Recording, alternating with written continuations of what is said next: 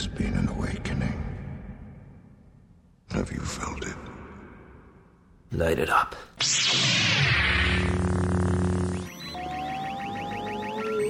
Punch it.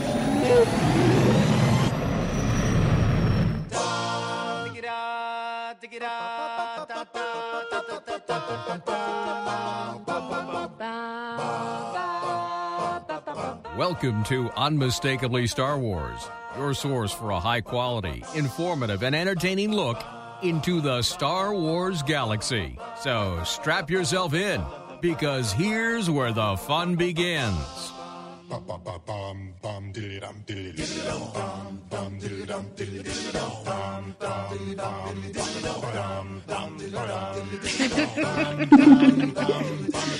You may be thinking, that's not Devin. It's not even Jeremy. No, you're right. It's me. It's Carl. Devin's having some fun. I guess he cares about students. He has actually taken time to really focus on finals and giving grades and actually, I guess, reading what the students wrote. So he's going to let me be in control a little bit. So that's his mistake. So I'm taking over. Just like somebody from the First Order. I'm going to just kick out the old guard and come in with the new. So I will try to put in some Devinisms. I like that, Devinisms. Devinisms, especially for the people who have their Unmistakably Star Wars bingo cards there. So, you can fill in with the things Devin normally says. Eve isn't here. I could say that, she's our Luke Skywalker aficionado, but I can't even talk to her. Eve's not here either. So, what podcast am I even listening to? What podcast is this? I don't know.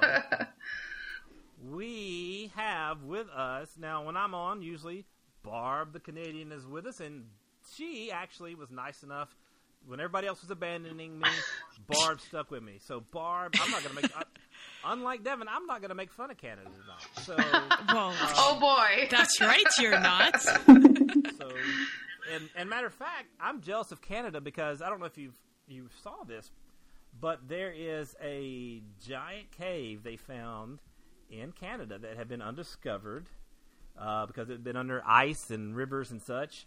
It's in the Alpine Valley in British Columbia's Wells Gray Provincial Park. Have you ever climbed those mountains or gone spelunking in those caves, Barb?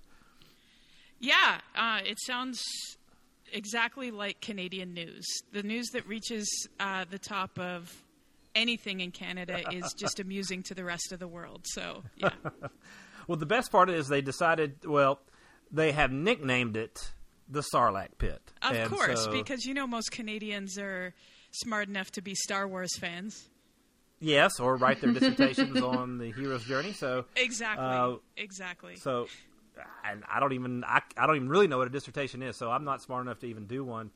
But they are. It's a nickname. There's a petition, I think, to maybe make it permanent. I think they want to be sure that any indigenous people in the area didn't already have a name for that area or it had been discovered yet. So they're trying to dot the I's and cross the T's. But they are possibly going to have a Sarlacc Pit. So if any of you guys could, what would you like to have in your country or your state, maybe from Star Wars? What would you like to have, Gina? Welcome, Gina Sanders. Also, I haven't introduced her. Gina Sanders. Howdy welcome. And hello. Hi. Woo! If you could have any Star Wars landmark in your area, what would you want it to be? This would probably ruin all the agriculture in southern Illinois. And I don't even know if it counts, but I'll take some twin suns shining on my town. Probably would not survive. It would probably be too hot, but I'll take that over this winter cold any day. I don't blame you. It's 40 degrees in Alabama, and I'd take a couple suns right now, too. So I understand. Meg Z. Cullen is also with us. Welcome, Meg. Hello. Glad to be back. We're glad you're here. Yeah. You're here. What would you want from Star Wars to be in your hometown?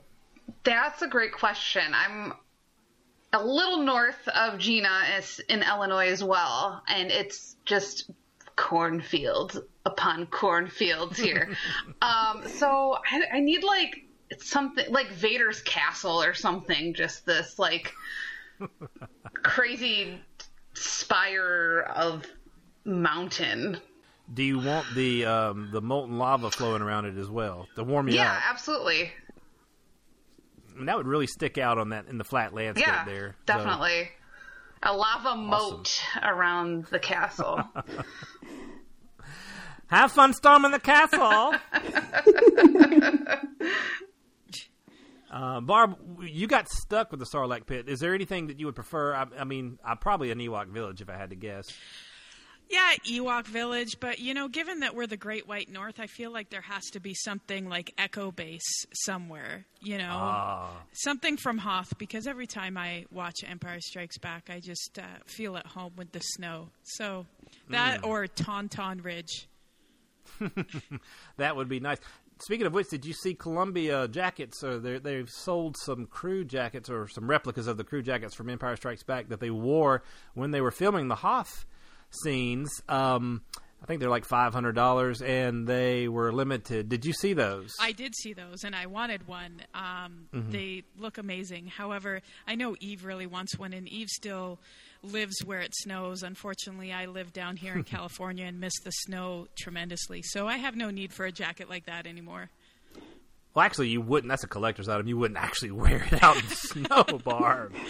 I don't know. I'd look pretty cool if I wore that out in the snow. You would look cool, but then you would ruin the resale value on that thing. So eBay would just go way down. So I would probably, if I had, I guess I would like my bedroom just to be Cloud City. Just it's fluffy a good view. Clouds everywhere for me. Yeah. So and just to lay back and, have my own cape closet in there. Just really relaxing and feeling comfy, cozy in Cloud City. Well, welcome everybody. We're going to get started here in a little bit. We're going to do our rundown. We're going to have the top 3 news stories of the week. We have, the Millennium Falcon at Smuggler's Run in Disneyland is complete, and we're going to get our reactions to that. And forget a white Christmas. It's going to be a blue Chissmas. That's right. We have some news about Thrawn. And Resistance, the animated series, is about halfway through its first season. They're on a little break until the 13th of January. So we're going to kind of talk about how we feel about that show and where it's going. And then, of course, we'll have our closer look. And we're doing this mini-series that we started a couple episodes ago with What's My Line? And we talked about some of the best lines of Luke Skywalker and a few of the bad ones. This week we're going to focus on Han Solo. Or Han Solo, depending on what movie you're watching. All right, so let's get with it. And we're going to start with the countdown. Mr. Announcer Man. Number 3. All right, so pictures have come out from Disneyland. The Millennium Falcon at Smuggler's Bay is complete, and it's a 1-for-1 replica, so it's life-size, and it's an interactive ride. So we're going to start with Barb on this. Barb, just your reactions of seeing those pictures. Oh, I am totally excited. I was tweeting when I was at Disneyland a couple weeks ago, trying to get as many shots as I could of the building of Galaxy's Edge and trying to sneak what peeks I could. And to get this teaser just about the Millennium Falcon, I can't wait. I was reading the article about it, and they're saying that it's going to be so packed at first that a lot of people might not even get on the Millennium Falcon ride. And I'm like, okay, it's going to be good and exciting, but maybe I can wait a little bit till the crowds die down. But yeah, I'm thrilled to be able to actually walk in the Millennium Falcon. I mean, how amazing is that? I mean, that it's kind of a dream come true. I mean, it was. I wanted just one of the original toys when I was a kid, just the Millennium Falcon. That was kind of the holy grail of some of the toys back then, and that's just something you kind of put some action figures in to be actually able to walk on myself and look around. I would love that as well. Gina, jump in here. What do you think about the completed Millennium Falcon? I actually just saw the pictures of it for the first time today, and I was a little bit speechless when I saw it. It looks so good. I can already imagine myself going on and recreating movie moments. That's the first thing I want to do. Oh yeah, and looking at the article was talking about there's over 200 controls in the cockpit. So when you're riding this, and we've talked about this on previous shows about, you could have success or you could spectacularly crash depending on how you actually are flying the Millennium Falcon. And there's over or around 200 controls. Meg, 200 controls, does that sound like it's going to be too much? Or does it sound like it's going to make the ride interesting and you're going to want to come back to try to tweak and hone your skills? I'm going to go with a positive answer and say it'll just make you want to go back onto the ride more and more and sort of like figure it out as you go. I'm sure it's going to guide you with all of these controls, and it'll be a different experience every time, so that is really exciting to me. Yeah, I think so, and it's going to, as Barb brought up, some people aren't even going to get on, even if they got there and got in line when it first opens. They're going to go through it says maybe 1,800 riders an hour, which sounds like a lot, but, I don't know what the average Disney ride cycles through per hour as far as riders, but I would say 1,800 to start with. 1,800 an hour definitely will not be enough. Barb, what do you think about the rumored host being Hondo Ohnaka? I actually think that's a really good choice. Not everybody's going to be familiar with him and know who he is, but, the inside few that have seen the Clone Wars or Rebels, and he's got a good voice for it. I think it'll make it really fun. Yeah, there was at the Star Wars Celebration in Orlando, one of the cosplayers was Hondo, and he kind of stole the show. He got up on the stage and he danced, and the people who were kind of running the pre-show, just the kind of the DJs, just trying to get people in their seats and entertain them until the shows actually started. They got him up there, started dancing, and interviewed him and talked to him, and everybody was crazy for him as a cosplayer. So a real Disney cast member doing Hondo, I think, sounds pretty exciting. He is a fun character. They made him real fun and even more fun in Rebels. So I think that is a good choice as well. I don't know about the planet, though, Batuu. Are any of you familiar with Batuu, or what impressions about the planet we're going to be on being Batuu? It was in the most recent Thrawn novel, which I haven't finished yet. But it does take place on that planet, so from what I've read so far, it sounds really interesting.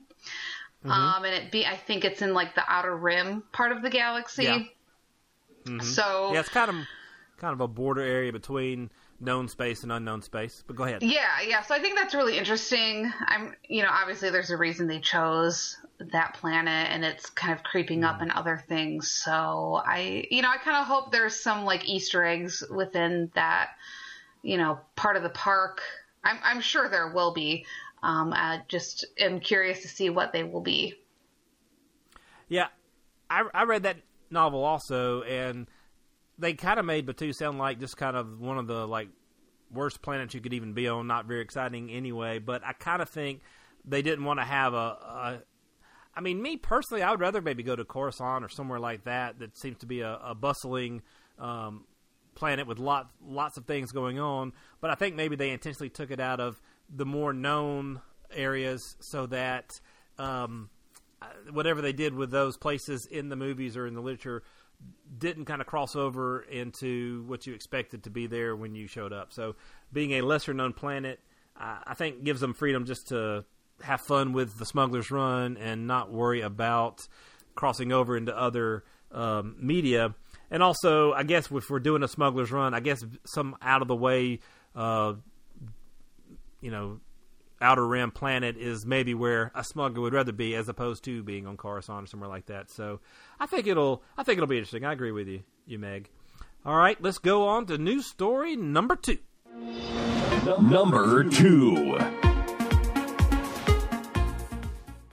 All right, and as Meg just mentioned, their Thrawn Alliances, the second in the new canon of Thrawn novels by Timothy Zahn, included Batuu, and now we are getting news that there is going to be a third book in this series. It's called Thrawn Treason. So, Meg, since you have read or are almost through the alliances, what do you think about Thrawn Treason? Well, everything comes in threes in Star Wars, so this was, I think, a natural culmination of the story. And knowing what happens to Thrawn at the end of Rebels, I think it'll be really interesting to get a little bit more insight to Thrawn during that time, because this does take place, I think, during the last season or at some roundabout area. So I'm excited to hear a little bit, more about what's going on, because I don't think he was in a whole lot of episodes in that last season. So get a little more information. So, Gina, is this Thrawn novel, this third Thrawn novel, interesting you at all? No, unfortunately not, although I'm happy for people who do like Thrawn. I did watch Rebels, and unfortunately his character didn't do it for me. I think the cover art looks insanely cool and amazing, and maybe one day I think I'll visit, the trilogy. But at this moment, his character just does not inspire me to do anything. Okay. You said, and I want to ask you about this a little bit, because you said you saw him on Rebels. What was it? Or is there anything you can pinpoint in Rebels that made you not, just engage with the character? Believe it or not, well, no, and I think that's really, really the issue. For me, Thrawn is very forgettable, and I'm sure he is a intimidating villain, and I'm sure he's done questionable and terrible things, but he did not, I guess scare is the wrong word, because I don't want to be like quaking in my boots scared, but he just didn't sell villain for me the way that Palpatine does, or Vader does, or Krennic did. So yeah, he had forgettable moments for me. Okay. I could see that. And you're not the first person that I've heard say something to that effect about Thrawn. I've heard him called unbearable from other people too. So the thing is, the reason I asked you about what maybe it might be, because in the novels, he's a little bit different than in Rebels. And so when I was watching Rebels, I was like, oh, I hated him. It's like, he's terrible. He's messing up our gang here that we love so much, the Ghost Crew. But in the novels, he's kind of an enigma as far as he is working for the Empire. He is sworn allegiance to the Emperor, but he seems to have something working with, he came from the Chiss, they call it the Chiss Ascendancy, and so he actually sent somebody who was like a lieutenant under him in the Empire. He developed this guy as kind of a protege, and then sent him back to his Chiss Ascendancy to sort of be used there. So it's almost like he's mining the Empire for things that he could use, or the Chiss Ascendancy can use. And so he seems more likable in the novels than he did in Rebels. So I didn't know if that would maybe interest you, as far as if he's not coming across as a villain to you. But what if I tell you maybe he's actually more of somebody who can be reasoned with? Because in the first novel, Thrawn novel, he actually he finds somebody who's working against the Empire, and he gives them the option. He sees how talented this person is and competent it is, and he says, hey, what if I just send you back and you help out my people back home? And the guy turns it down, so he has to end up fighting him and dealing with him that way. But he's willing to work with people. He never seemed to be doing that in Rebels. Barb, jump in here. Do you think there's a future for more Thrawn books? This is 3, as Meg said, they usually come in 3. To me, the second one, the Alliances, kind of doesn't fit. We have a character coming back, the lieutenant I mentioned, Eli Vanto. He's coming back to give Thrawn kind of a warning from his old stomping grounds. Do you think this series probably could go more than 3 books? Is it something that might have a unlimited number? I don't know about that. It's hard to say for sure. I think 3 books, as Meg said, it makes sense. You don't want to draw it out too much. Now, I'm I'm really happy to hear that Eli Vanto is coming back because I liked his character in the first Thrawn book. And after some of the reviews that I was hearing of Alliances, I haven't read Alliances yet because I didn't want to be disappointed. But now that I know that Treason is coming out, I feel like I need to play some catch up here because I really do like the character of Thrawn. He's really intriguing. I loved him in Rebels. I loved the first Thrawn book and how it was done. I don't know if this is a character that needs to continue in more novels after this third novel, or if we need to see him maybe in, a full-length feature film. Who knows? I don't. I'm interested to see what this third book will be like, and reading the synopsis on it, like what it's about. It definitely sounds interesting, but it's just hard to say. Yeah, the synopsis, and Meg alluded to the timeline, talks about he is questioning his place in the Empire because his TIE Defender project has been passed over so they can go with Krennic's Death Star, as we all know from Rogue One and just from the first original trilogy. The Death Star plans won out. But I still kind of wonder, okay, the title is Treason, so sticking with you, Barb, do you think this treason is going to be against, it kind of implies the Empire because that's where he is currently, but could it be possibly treason against his old community, the Chiss Ascendancy? Gosh, that's a hard call because his TIE project gets overlooked, is what it said, in favor of Krennic's Death Star. And it seems to me that would justify a treason against the Empire, and we don't see him later. All of the original trilogy happens after this, and we don't see him at all. And so, to me, it makes sense that it would be a treason against the Empire. Yeah, that makes sense. I don't know. The timeline kind of, because it seemed to me that he, in Rebels, and this maybe just one of those little quirks that it maybe doesn't fit, or maybe there's an explanation that I don't know, but it seemed like he went off to see the Emperor right there before that last episode of Rebels, or last couple of episodes of Rebels, to try to get the TIE Defender program through, and he was going to have to, out debate Krennic or present, have a better presentation. So to me, if he just found out about the TIE Defenders being passed over, it seems like to me he returned immediately to the Rebels and then was zipped off into what we're assuming is the unknown regions or somewhere in uncharted space. So I don't know if there's time for this book as far as the timeline goes. So that's the one thing I kind of question about the synopsis, but I don't know. All right, let's go on to story number 1. Number 1. All right, and these news stories just seem to kind of be feeding into each other. We were just talking about Rebels and Resistance, the new animated series that took kind of the place of Rebels, is in its first season. We are 11 episodes in. I believe there's going to be a total of 22 in the first season. So we are about halfway through, and there's a break. They're coming back on January the 13th. So we thought it might be a good time just to kind of talk in general terms, overall impressions. There might be some minor spoilers here, but we're not going to go in depth on all 11 episodes. We don't have time, but just general impressions of what's going on. And we'll start with Gina. Gina, just kind of give us your general impressions of Resistance so far and what's worked for you and what hasn't worked for you.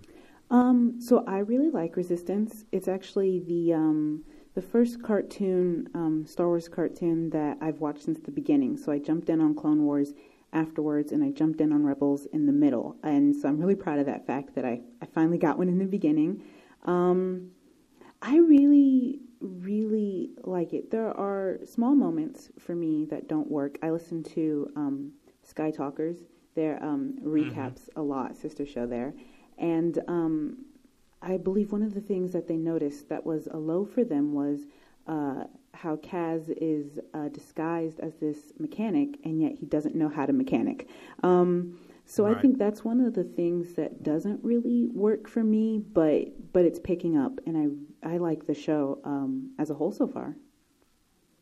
Mm-hmm.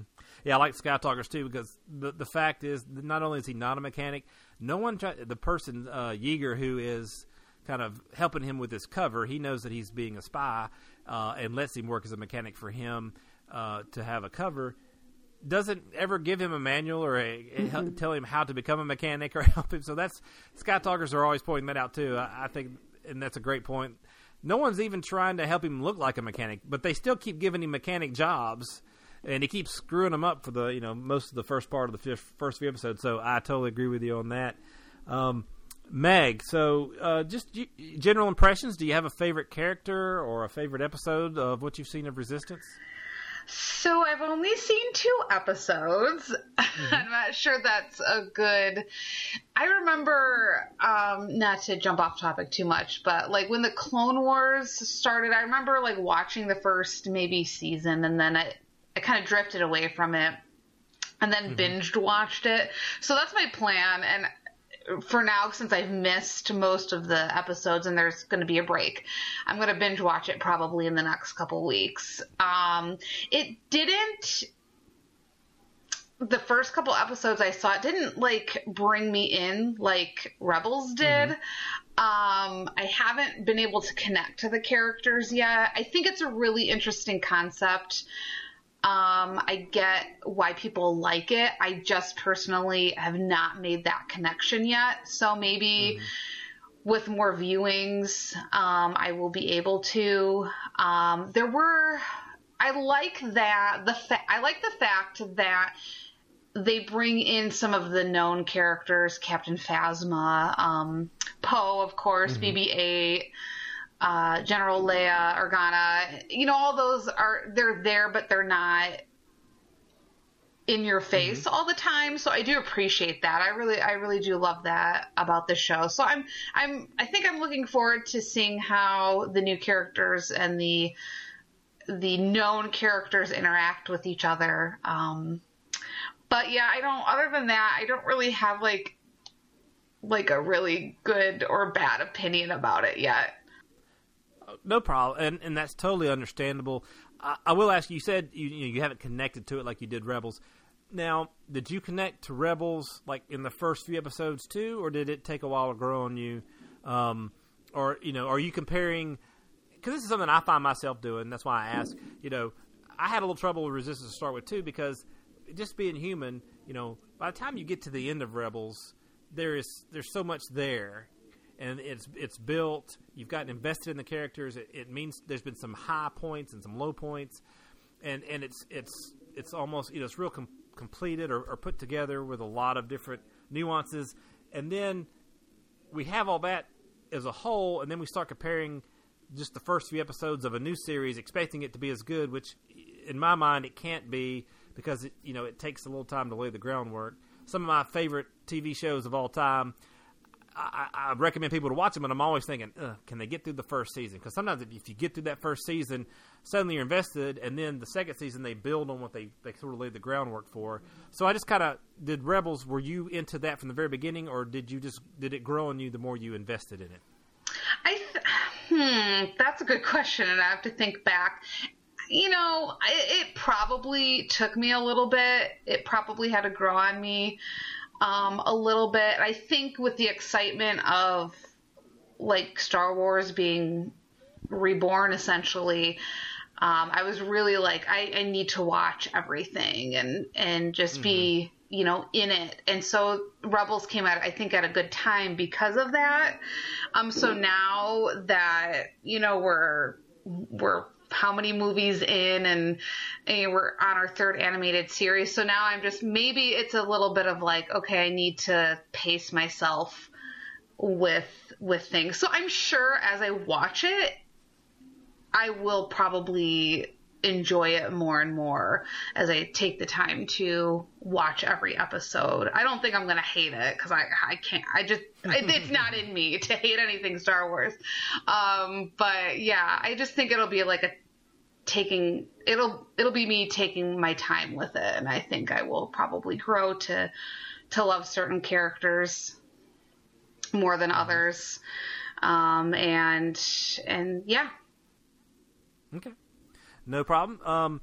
Barb, you can give us some of your impressions and what you like about it and favorite things about it too, and then kind of maybe also go into, do you think that you want, we're here at kind of a mid-season. We know we have one full season. Are you excited for more, or are you sort of apprehensive about what the show's future is? It's hard to say. I haven't quite gotten into it as much as I was into Rebels. I've been watching it with the kids, and sometimes I'm really paying attention, and other times I'm not. But I really love how they are. I think either Megan or Gina had said this, that they're bringing in characters that we know and love. And in one of the last episodes, it was talking about, I think Kaz was talking about Kylo Ren, and then they were saying how General Organa would want to hear all about that. And I like these ties to the prequel trilogy. That to me is really cool. But I haven't found that love for it yet the way I did for Rebels. So I'm just kind of waiting for that to happen. I don't have any opinion as to whether it should continue or not, because I just, like I said, haven't seen it as much. But it's definitely a different animated series than Rebels was. Yeah, and I understand that. I've kept up with them. I watched them all. And just kind of as a comparison, I don't know if any of you ever watched Veronica Mars. Kristen Bell stars in that show. And I love that show. I think Veronica Mars, the characters in my book, is the best character of TV ever. That's just my opinion about that. Then I started watching The Good Place, which is a new show on NBC. It's been on about 3 seasons now. The Good Place is a great show. It's got Tia Sakara in it in some of the episodes from Rebels, who played Sabine. So, I always root for her when I see her, anybody that's kind of a Rebels alum or Star Wars alum. But when I first started watching that show, I was sitting there expecting Veronica Mars, and she plays a totally different character than Veronica Mars. So it was kind of like, and the humor was different. So I was like, I don't know if I'm going to like this show. But I will tell you this, if you haven't watched The Good Place, watch the first season and get to the 13th episode is the last episode of the season. It's got the best kind of reveal of a season finale ever. So, it could. I'm surprised it hasn't been spoiled yet. It's kind of like one of those, Kaiser Sose things from The Usual Suspects. You got to see it before it becomes part of pop culture and everything's Kaiser Sose from The Usual Suspects. So, watch that if you can. But anyway, when I was comparing it to expecting Veronica Mars, I was disappointed. But once I got into it and got past that and it built on itself, it's a really good show on its own. So I say all that to say I felt the same way when I watched the first few episodes of Resistance. I try to think back to Rebels. Rebels had some silly episodes. Even these are both aimed at kids, but seemed like they were even for younger kids, more for that than speaking to adults as well. When it started, they had some bumbling Keystone Cop type, some Imperial officers that kind of were just the butts of the jokes and kept screwing up. And suddenly Tarkin came to town, and those guys were beheaded right off, just barely off screen, and things got serious. And then I think, when Kanan and I guess the spark of the rebellion was, I think that episode where, where they're trying to get a message out, and they're using the big transmitting tower from the Empire, and Kanan kind of sacrifices himself as far as getting captured so that the rest can get the message out. It got a little more serious, and then of course by the time we get to the second season finale of the Twilight of the Apprentice, I was watching that episode and it was hitting me. This is really an awesome show. So sometimes it takes a while to build like that, and I kind of think that Resistance actually has built a little faster than Rebels is if you kind of look at it from beginning to kind of midway through that first season. We have had old characters come back. We've mentioned Kylo Ren. We've seen Phasma, and the last 2 episodes, I guess 10 and 11, and even a little before that, when they mentioned Kylo Ren, things are happening which really lay the groundwork for some intriguing things to happen. Like there's a secret world that the First Order is kind of wiped off the map, and there's only 2 kids that survived it. Why did they do that? It's kind of the question now. And Kylo Ren had a lot to do with that. So, what was his part in that? We've had the daughter of the person who runs the Colossus, which is where it is set, kind of starting to wonder, what's up with Kaz.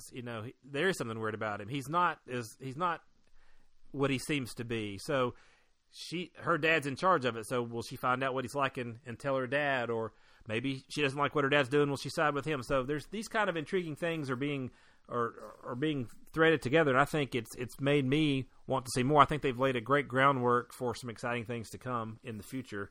I also like the way it's animated. We have red red Stormtrooper armor. We have Phasma's chrome armor. We have a gold one, and they all shine. We've had the Guavian Death Group gang come on board.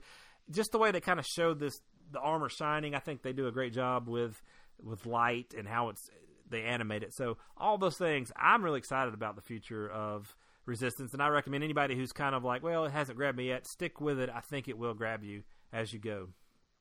Yep. Well, right now we're going to play a little game before we get into our closer work. We're going to play a little game of lead, follow, or sacrifice. So basically I'm going to give each of our panelists 3 people. They're going to pick one to lead, they're going to pick one that they would follow, and they're going to pick one that they're going to sacrifice. So I'm going to start with Meg. And I'm trying to make it where these are kind of similar characters, so it maybe make the choice difficult. So Meg. Okay, I'm ready. Your choices are Admiral Holdo, Rose Tico, and Enfys Nest. Oh. Who are you gonna lead? Who are you gonna follow? Who are you gonna sacrifice? Oh gosh, this is hard. All right, I think I got this. I am going to lead Rose, follow Enfys, and sacrifice Holdo. Man, she can't catch a break. She gets sacrificed all the time. That's just in her nature to sacrifice herself, so I may as well do it for her. You just let the decision be made for you. She does it anyway, so let's just yeah. Okay. Right. Anybody got a problem with that order? Anybody want to push back against Meg on that? No, she's good. Thanks. Yeah, I was waiting for her to sacrifice Rose and see how that went. Yeah, Enfys Nest, you can't. She's got so much potential. You can't get rid of her. No. All right, Gina, you ready? I'm ready. Okay, your 3 are Hera, Mon Mothma, and Sabine Wren. Oh, wow. Okay, I think I would. Oh, wow. That one's really tough. I think I tried to do it. I would follow Hera. Mm-hmm. I would lead Mon Mothma, and I would sacrifice Sabine. I feel so bad saying that. Oh, my goodness. It's a hard choice when you've got 3 good ones. Yeah.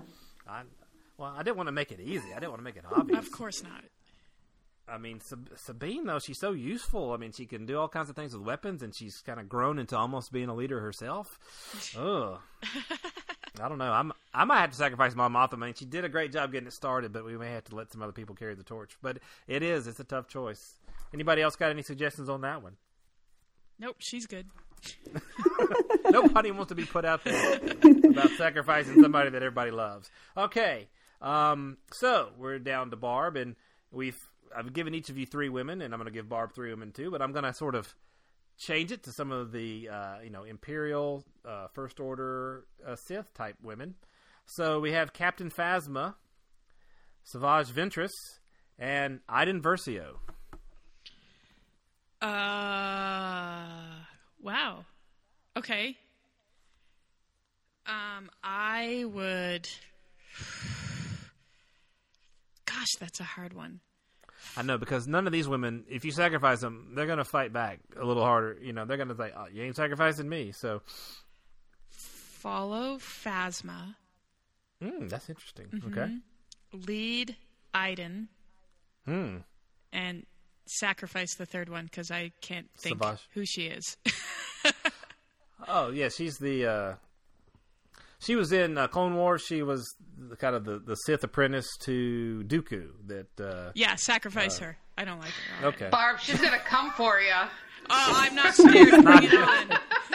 She's not going to take that line down. I could see where you would do that from Clone Wars. The novel Dark Disciple really humanized her, so it's a more difficult choice. Maybe if you read that one, which was actually a Clone Wars script that George Lucas's daughter had written, and so they ended up, or did she write the book? But anyway, they rejected that, but turned it into a book, and it was really a good book, and it made her a little more likable, and you could see the value of her also. So, but anyway, I understand that Clone Wars only. Yeah, you would sacrifice her. I understand. Yep.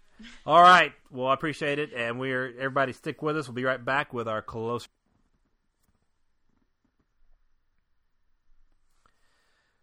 All right, welcome back for the closer look tonight. And tonight we're doing, again, the miniseries, What's My Line? And we're going to choose the pivotal lines of dialogue from our favorite characters. And we're doing Han Solo.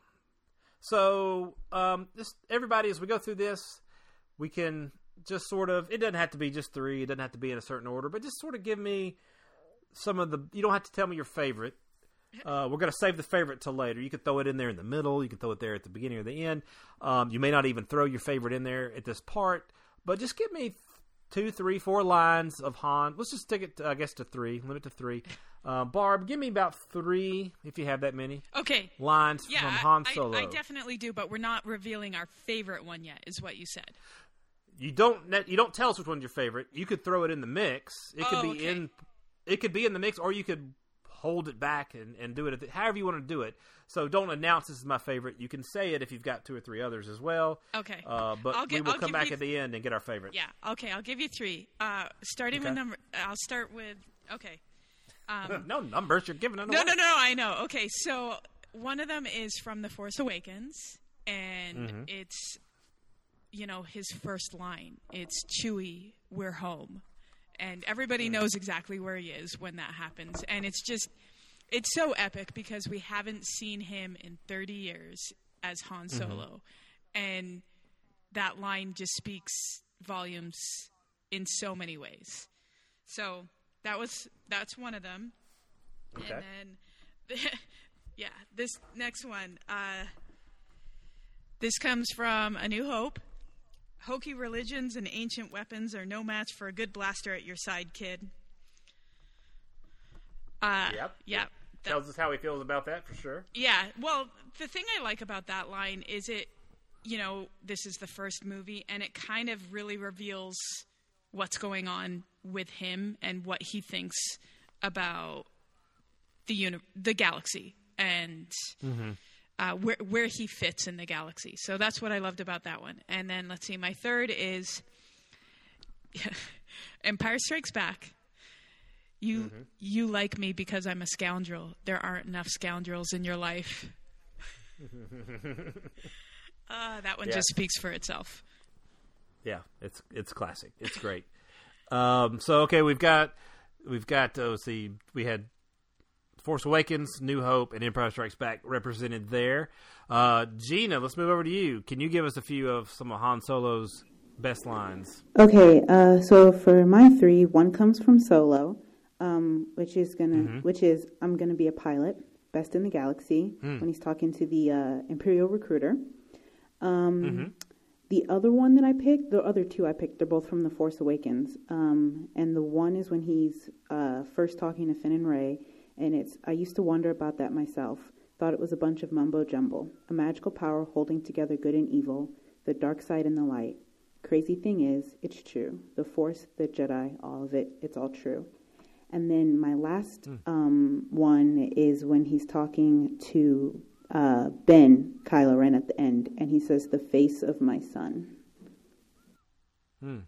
Oh, yeah. Those are all really good. That one's really good.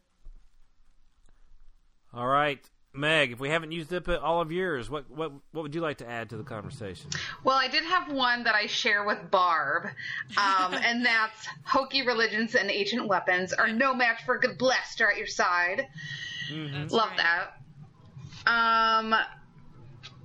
I love his quote from The Force Awakens. That's not how the Force works. Like, you can use that in just everyday conversation. I just love that quote. It's just so funny. Every time I watch that movie, I'm like, I love that. And it contrasts what we just talked about, how he, was, I don't believe in the Force in A New Hope, and now it's like he's an expert on how it works. Yeah, he's a believer. Really turned around. Mm-hmm. And my last one is, I know. I was wondering if anybody was going to say that. Now, does that not come across as, sort of cocky, someone has professed their love to you and then you're just like, I know, or you seem to like it, so I'm guessing you don't take it that way. What is it about I know that you like and it makes it one of your favorite lines from Han Solo? Because Han Solo doesn't need to say it back. Like, Leia knows it, I think, already, and he's like, I know you know it, and I know it, so I'm just going to say I know. It's just this sort of, like, confidence about him. I don't necessarily think it's arrogance. I just think it's confidence, and in that moment, like, I just love it. Yeah, and to me, it's one of those things, we live in a world where we a lot of times don't look at the intent of a person. If somebody says something wrong and it checks off boxes of categories, it's just wrong. And sometimes we don't look at, okay, is that really how they meant it or not? So I can see where somebody might go, well, he's just being a jerk. He's just being, kind of cocky and like, I know, what's not to love about me. But, the thing about Solo is he's not, he portrays cockiness because he kind of has to sort of survive.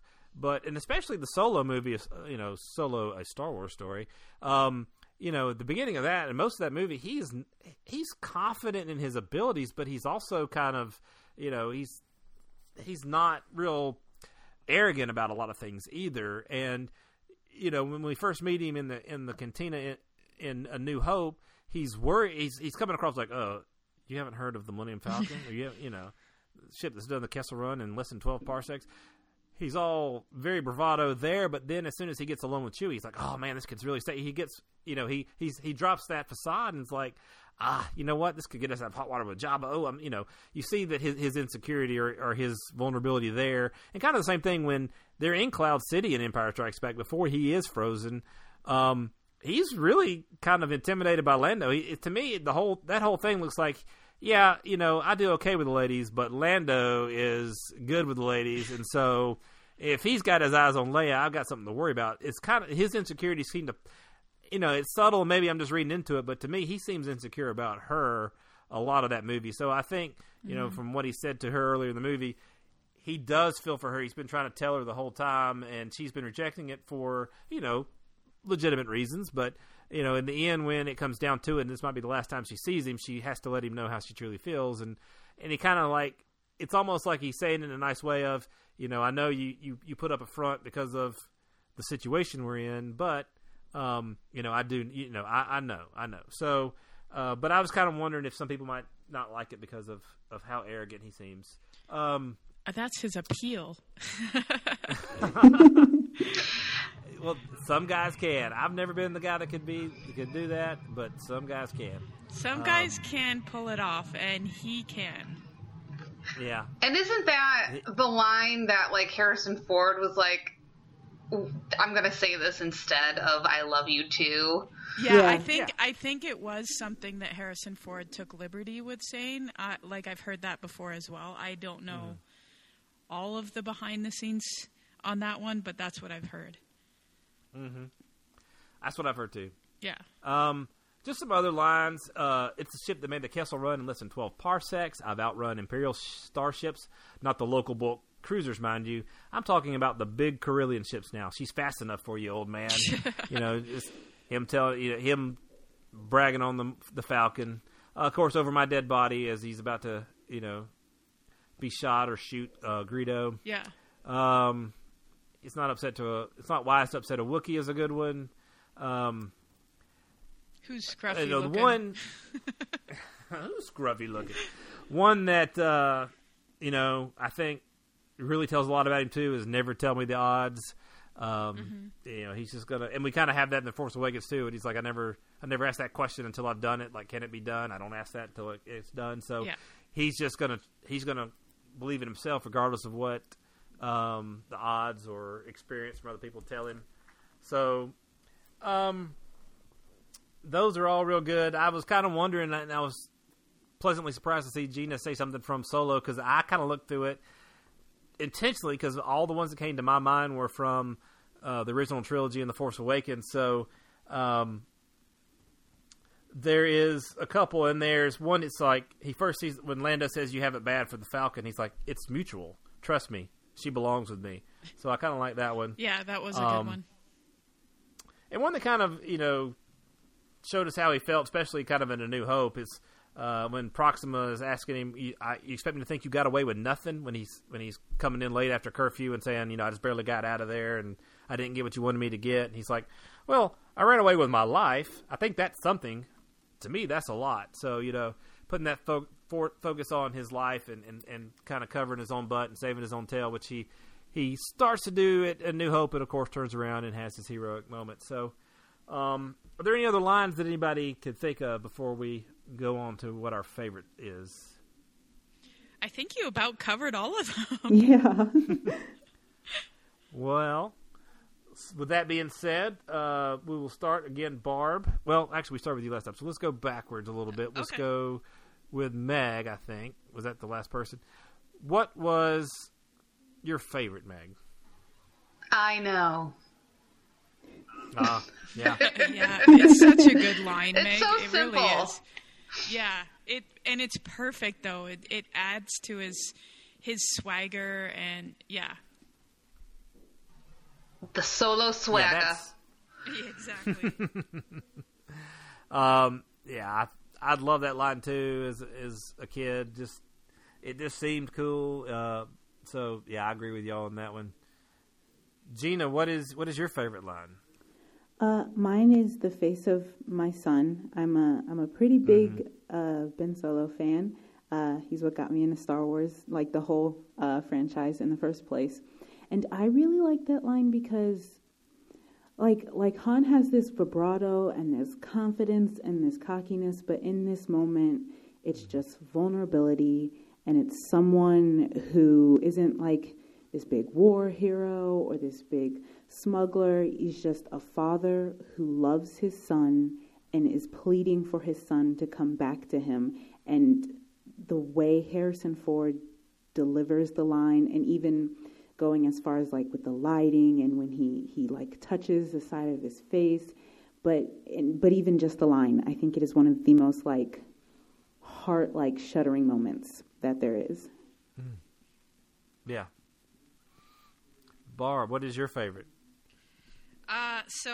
When I was listing them off, I definitely saved the best for last, which is you like me because I'm a scoundrel. There aren't enough scoundrels in your life. And I mean, maybe, I'm a woman and there's something about that line that just grabs me, but it's also, it adds to his character to be, it's almost, not that he's seducing Leia, but he's really trying with her, but he's trying in the way that only Solo can. And so there's this cockiness behind it, and this, all of Empire is just my favorite. And that line, along with, Megan's line of I know, just the romance between him and Leia in Empire Strikes Back. I mean, I love it. I absolutely love it. So I love that line. It is. Those are all the good. I know a lot too. I guess I don't know if it's my favorite or if him when he is talking about doing the Kessel Run in less than 12 parsecs and he's outrun, the Imperial cruisers and, it's fast enough for you, old man. It just sort of boils down to what he is, and what he is a good pilot, and other things he may have to indulge in or embellish how good he is at things. I don't think he's much of a ladies' man. So as far as him pursuing a relationship with Leia, I don't, like I said, I think he's insecure around Lando with that, things like that. But he's the one thing that he's got that Kessel Run that no one's ever going to top, and he does it on a regular basis. Even though he at one point does have to say, yeah, even I get bored sometimes, Jabba. But he's got one thing that he's good at, and as we've seen in other movies too, it kind of gets fleshed out that he wants to be a father, he wants to be with Leia, but he always gets called back to what he is good at as far as smuggling and flying and outmaneuvering other ships, and that's what he is at his core. He wants those other things, but he's just not as good at them, I don't think. So those are that one is why I like that one a lot. So, but the discussion's not necessarily over. So what do you guys think? Just let us know. Drop us a line, send us an email, a text, give us a call at Yay 525-1977, and let us know what you think. What is the best Han Solo line from Star Wars? And we'll be back in a little bit to wrap things up.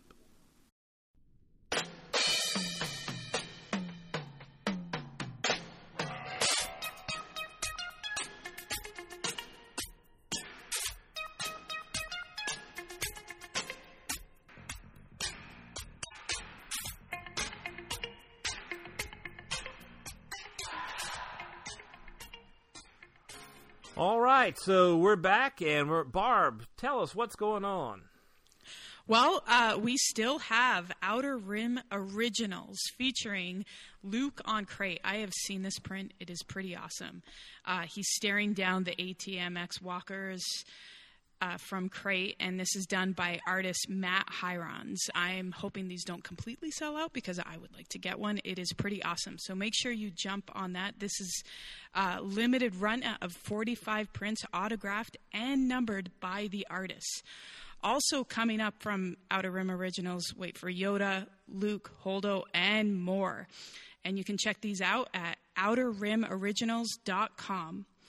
Also, if you'd like to connect with us at Unmistakably Star Wars, you can check us out on the Twitter at UnmistakablySW, as well as Instagram, or check us out on our website at unmistakably.starwars.com, or call us at 929-525-1977.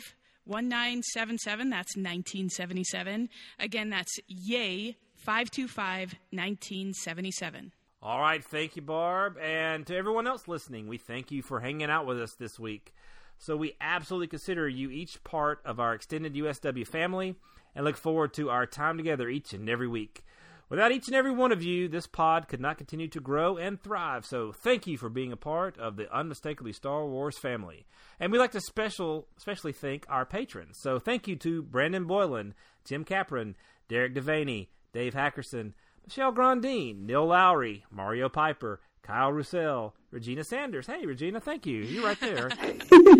You're welcome. Connie Shee, Aaron Sinner, Krista Smolinski, Franklin Taylor, Michael Ward, Amy Wishman, and our mystery donor has been located. Thank you to the wonderful Esther for your sustained contributions. And, I guess it means more, Esther, when it comes from Devin, because I don't really hate C-3PO, but I will say it anyway. I don't know if you get a discount because I'm saying it or what, but I love C-3PO. So your financial investments allow us to expand our reach and the quality of programming we bring you. We know it's a sacrifice, and we are humbled and honored to be the beneficiary of your financial commitment. And if you're not yet part of the extended USW family, we've got room for you. And if you consider making this the month to say, you know what, my family can skip a meal a few times a month. Those dirty scavengers are thankless moof milkers anyway.